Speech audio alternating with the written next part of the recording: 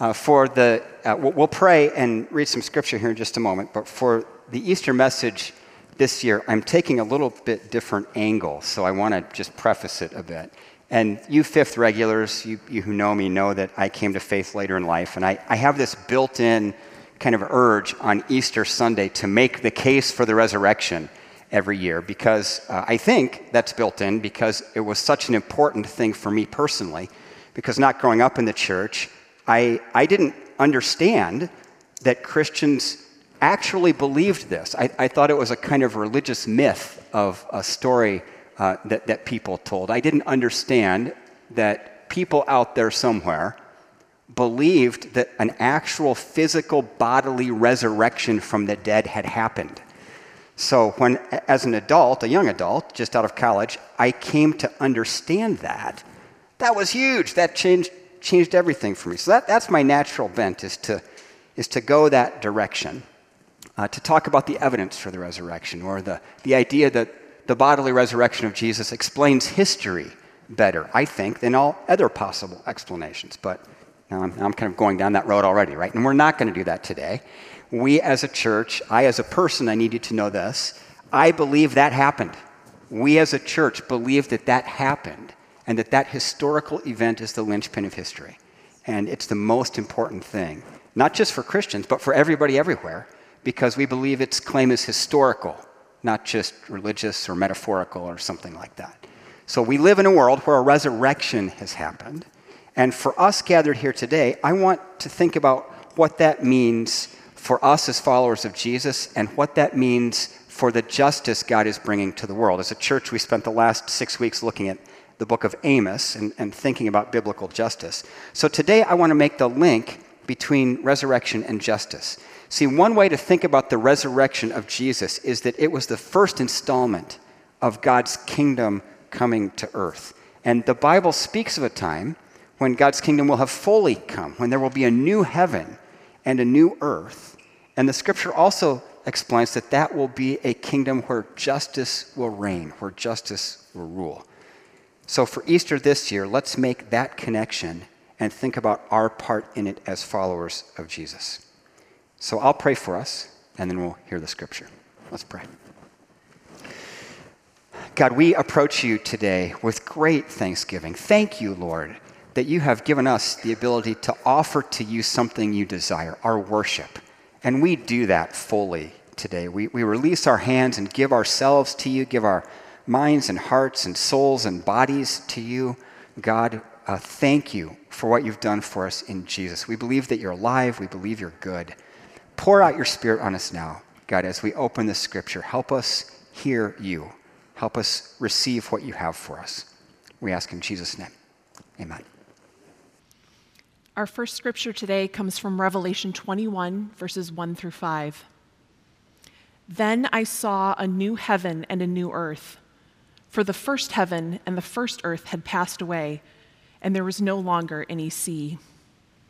I saw the holy city, the new Jerusalem, coming down out of heaven from God, prepared as a bride beautifully dressed for her husband. And I heard a loud voice from the throne saying, "Look, God's dwelling place is now among the people, and he will dwell with them. They will be his people, and God himself will be with them and be their God. He will wipe every tear from their eyes. There will be no more death, or mourning, or crying, or pain, for the old order of things has passed away." He who was seated on the throne said, "I am making everything new." Then he said, "Write this down, for these words are trustworthy and true." Our second scripture comes from 2 Peter 3, verse 13. "But God has promised us a new heaven and a new earth, where justice will rule." We are really looking forward to that. Oh, this is the word of the Lord. Thanks be to God. You got caught up in the "we're really looking forward to that." And we are.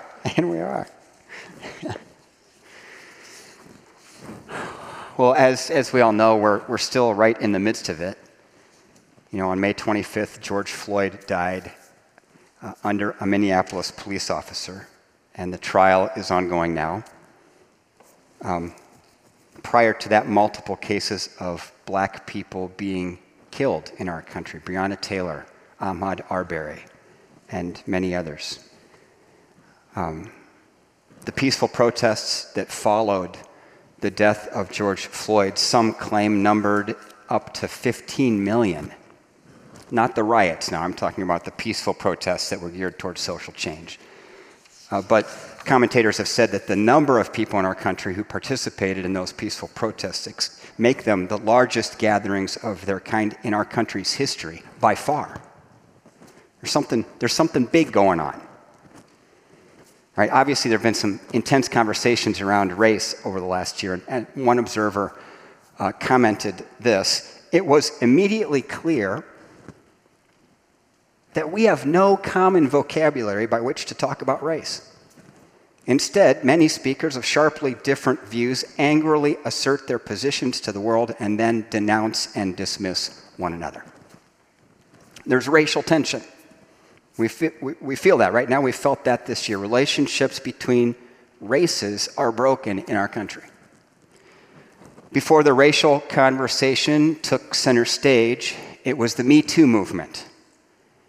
You remember that? This unveiling of the way powerful men misused their power toward women, leveraging power for sexual advantage, all with tremendous impropriety. It's just really bad, right? In some cases.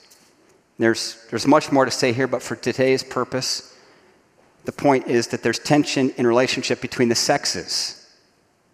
There's impropriety and brokenness and misuse of power and violence at times. It's brokenness.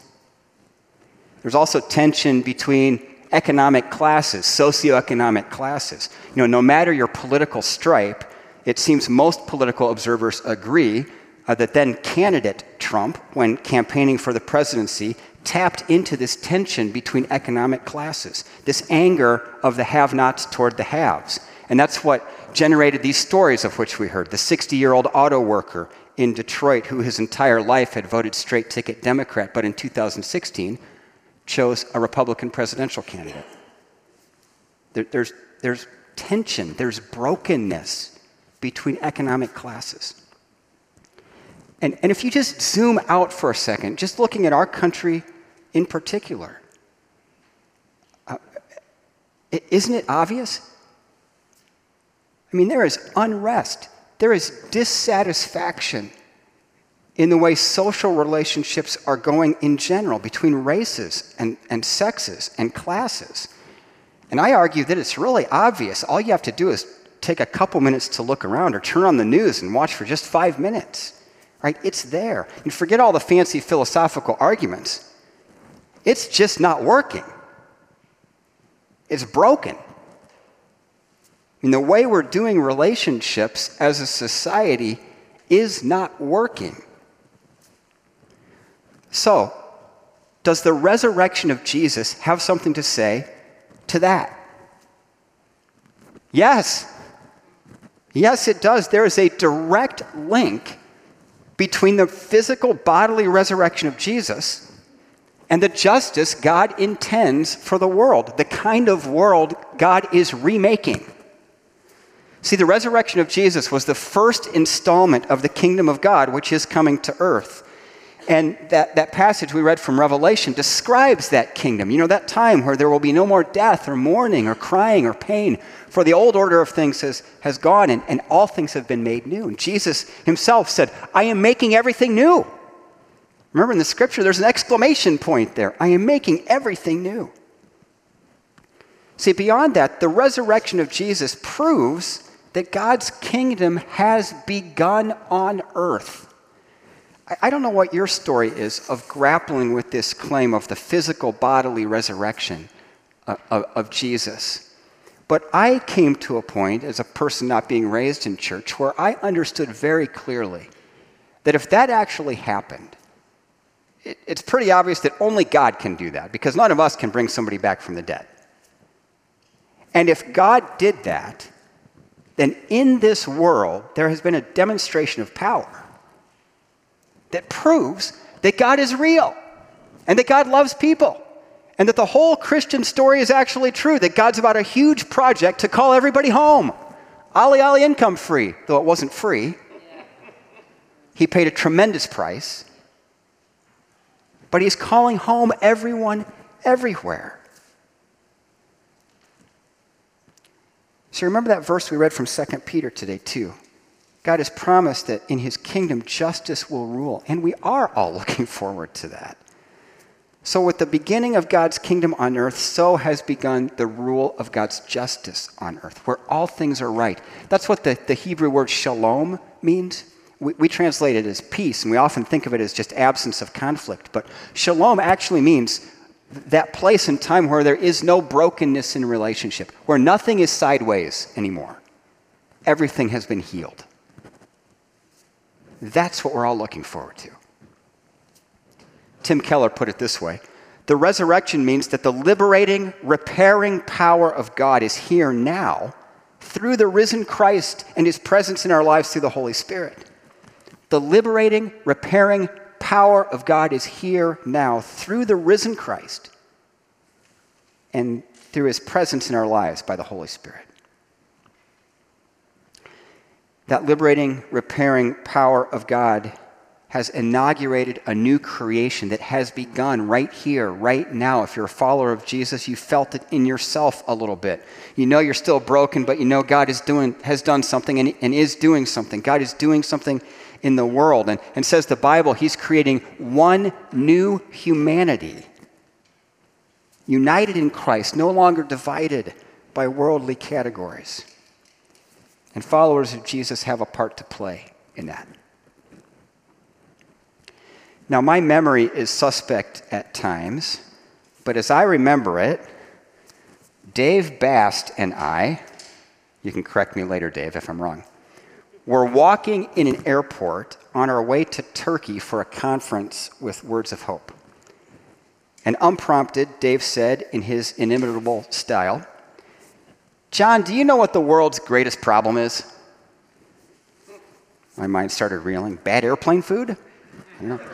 No, okay, that's not it. Sin? The devil? Evil? Evil. Yeah, that's good. I'm going with evil. But what did you have in mind? One word answer. Tribalism. That was my reaction internally. Tribalism? Isn't bad airplane food worse than that? I mean, aren't there things worse than tribalism? We talked about it, and that idea stuck with me. I had never described it in that way before. There's something broken in our nature, in our humanity, that wants to create tribes, an us and a them, right? Because that's what tribalism is. My tribe is us, and that other tribe is them. I look out for me and mine, and they can fend for themselves. And in fact, I might go over there and conquer them to take some of their stuff for me and mine. There's a whole sociological framework built around this. It's called the practice of othering. Do you know this word? Othering, the process whereby an individual or groups of people attribute negative characteristics to other individuals or groups of people that set them apart as representing that which is opposite to them. It's a mouthful, but you get the idea, right? Attributing negative attributes to another person or group to make a them out of those folks, and to set them over and against us, right? Othering. It's an exercise in defining ourselves over and against someone else or some other group. In our brokenness, we create a them group and an us group, and the them are the others. They're not like us because they're other. Don't miss the struggle for identity here. This basic human struggle. As we create a them, what's really going on is that we're grappling for identity, is that we don't know who we are. We're not solid enough in our own identity, so we got to create a them so we can say, well, at least we're not that. And we think of those people over there as not like us. And in so doing, we somehow shore up our broken sense of identity. See, in our brokenness, we try to identify who we are by stating who we're not. And you see this everywhere. I mean, everywhere in our world. I contend it has completely taken over our national politics. My dad is a scientist by training. He loves to read. And he's an odd duck. He stays up really late at night. He'll be up till 2 or 3 in the morning reading scientific journals. He has all these science magazines. And he shared an article with me from Science Magazine titled Political Sectarianism in America, a Poisonous Cocktail of Othering, Aversion, and Moralization. A little light reading for 2 a.m., right? Here, this one line was worth the read. When politics becomes an identity-based struggle against depraved opponents, remember, attributing negative attributes to the other. When ideals and policies matter less than that's supposed to be than, dominating foes, government becomes dysfunctional. Huh, you think? Unfortunately, I've seen this in the church too. You know, ever since becoming a pastor, I've been in some way involved in planting churches or the church planting efforts of a classis or a denomination. And on several occasions, I've seen a church that was planted out of another church kind of in anger. An angry group left and started a new church, you know? And the new church, I shouldn't say that, it was really a church, who am I to judge? But they defined themselves primarily as not that, right? Like, at least we're not like those people. And I tell you, every single time I've encountered that, the foundational identity was angry. And all of them that I have seen, I think of a couple exceptions, so not all. Most of them that I've seen, churches planted in that way plateau early and die young because their identity is misfounded.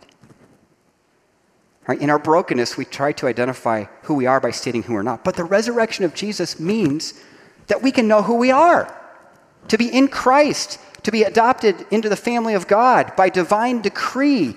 It puts you in a place of tremendous security. We're children of God, loved by God, with whom God is pleased, says the scripture. If we're in Christ, not because of what we've done, but because of what God has done for us in Christ, we can rest in our identity. In his wonderful book, Destroyer of the Gods, an author named Larry Hurtado teases out the distinctiveness of the early church. What made it distinct from the world around it? And one of the ways the early church was distinct was that it was the first ever multi-ethnic, multicultural, multiracial spiritual community, at least as far as he could tell, in the history of the world. The first group that breached those boundaries of tribalism, those social boundary markers that creates a them and an us. And the only way that early community was able to do that was because of the resurrection of Jesus, was because God provided definitively in this world an identity marker much more important than race or ethnicity or gender or culture.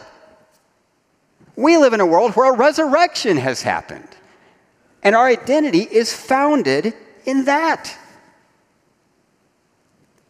See, that struggle to grapple with that and to really get that into our minds as Christians was very prevalent in the early church. You can see it in the epistles. The book of Galatians is almost entirely about this, and it appears in Ephesians as well, and in other places. And it manifested itself in the early church in the struggle to get Jews and Gentiles to live together as equals in the church.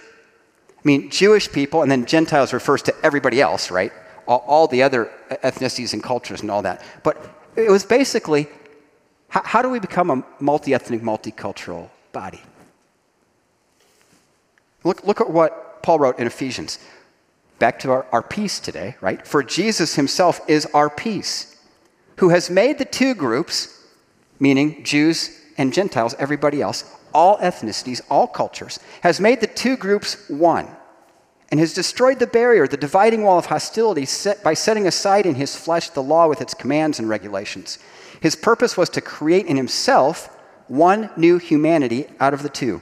One new humanity. No more sociological boundary markers for Christians.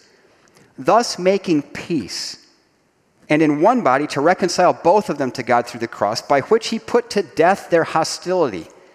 He came and preached peace to you who are far away and peace to those who are near, for through him we both have access to the Father by one Spirit. You can see, it's the appeal to the resurrection. It's the appeal to our faith in the risen Christ that unites us beyond these distinctions that the world thinks are important.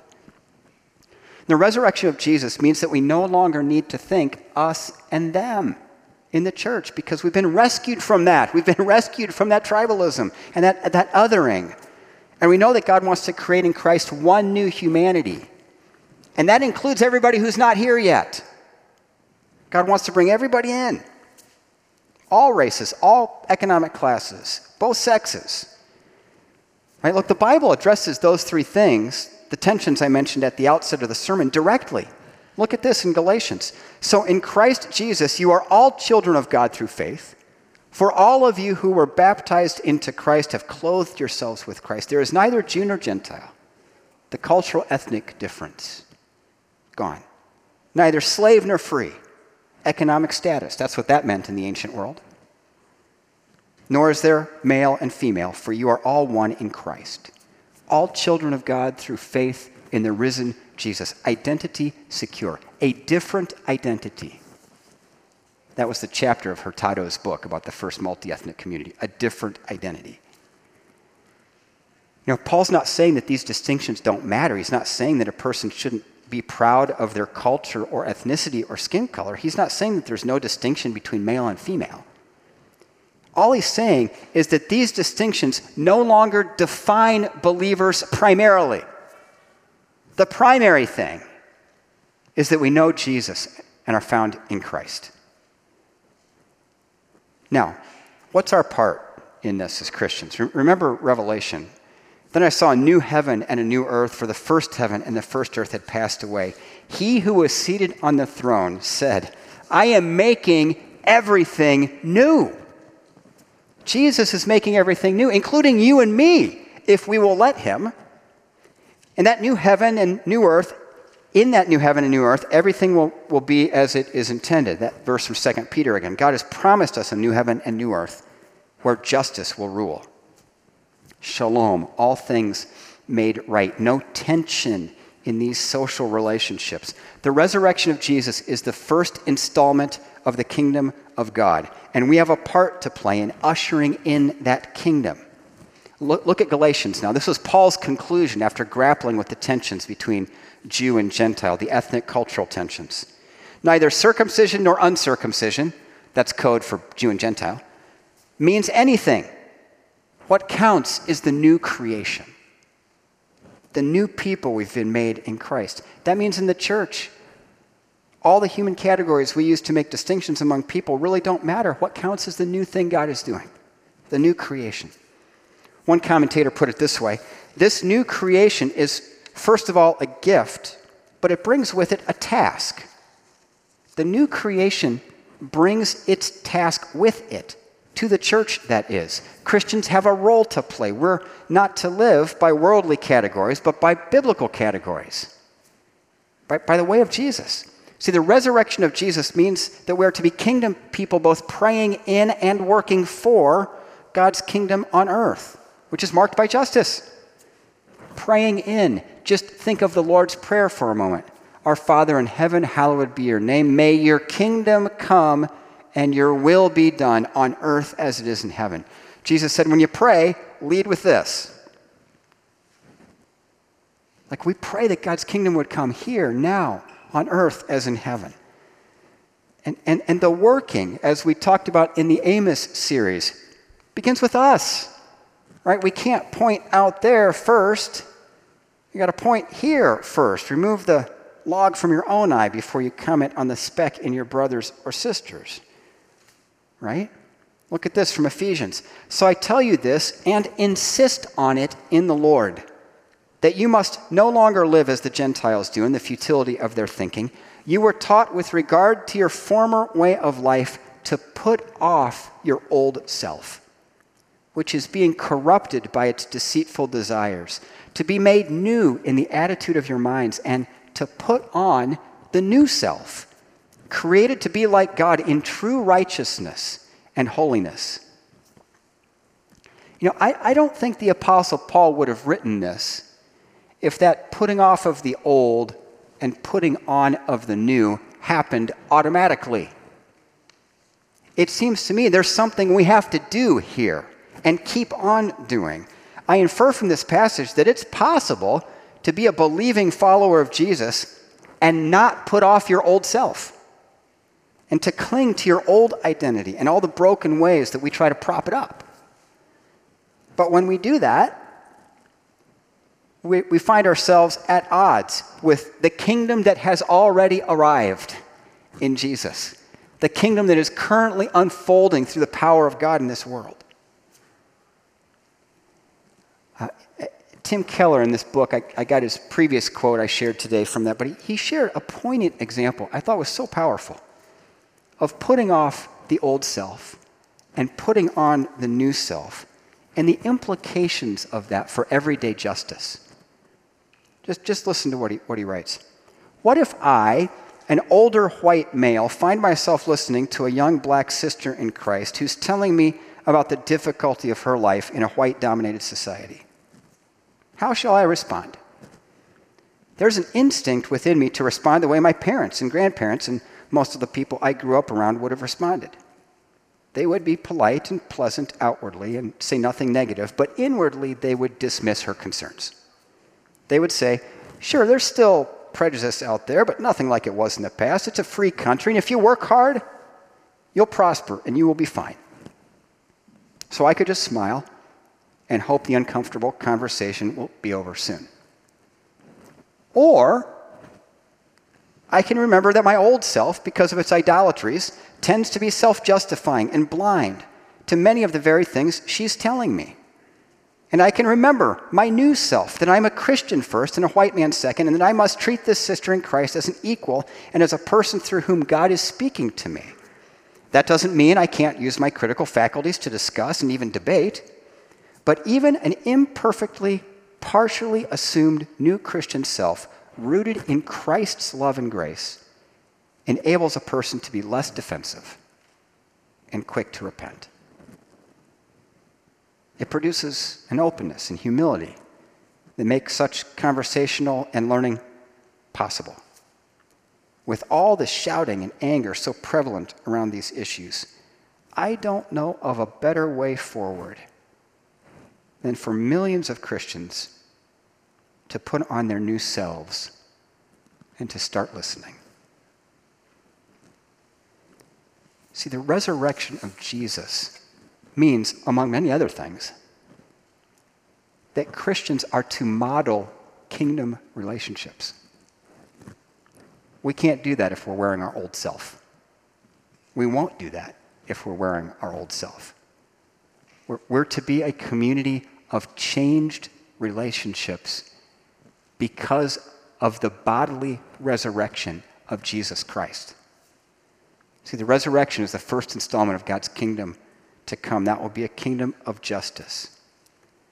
Through the resurrection and all that God has done for us in Jesus, we're rescued from our tribalism, our natural them and us bit, from that broken need to think of others as different from us and less like us and lesser than us. And we have a role to play in deploying the resurrection, in living as kingdom people of light.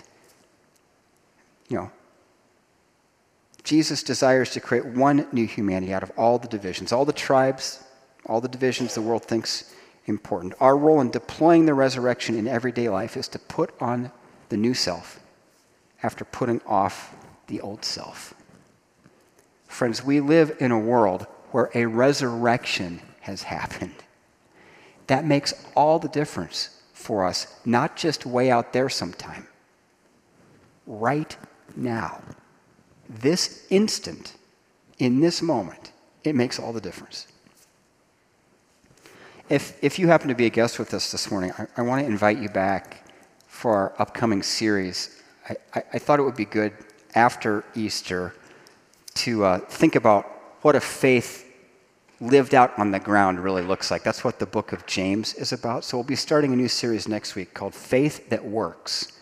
It's all about what a Christian life lived out on the ground looks like. What would your life look like if you really believe this and seek to live it out by the power of the Holy Spirit? So that's where we're going for the next few weeks. And if you're here for the first time, we'd love for you to join us in that. Friends, we live in a world where a resurrection has happened. And for us, that makes all the difference. In the name of the Father, and the Son, and the Holy Spirit. Amen.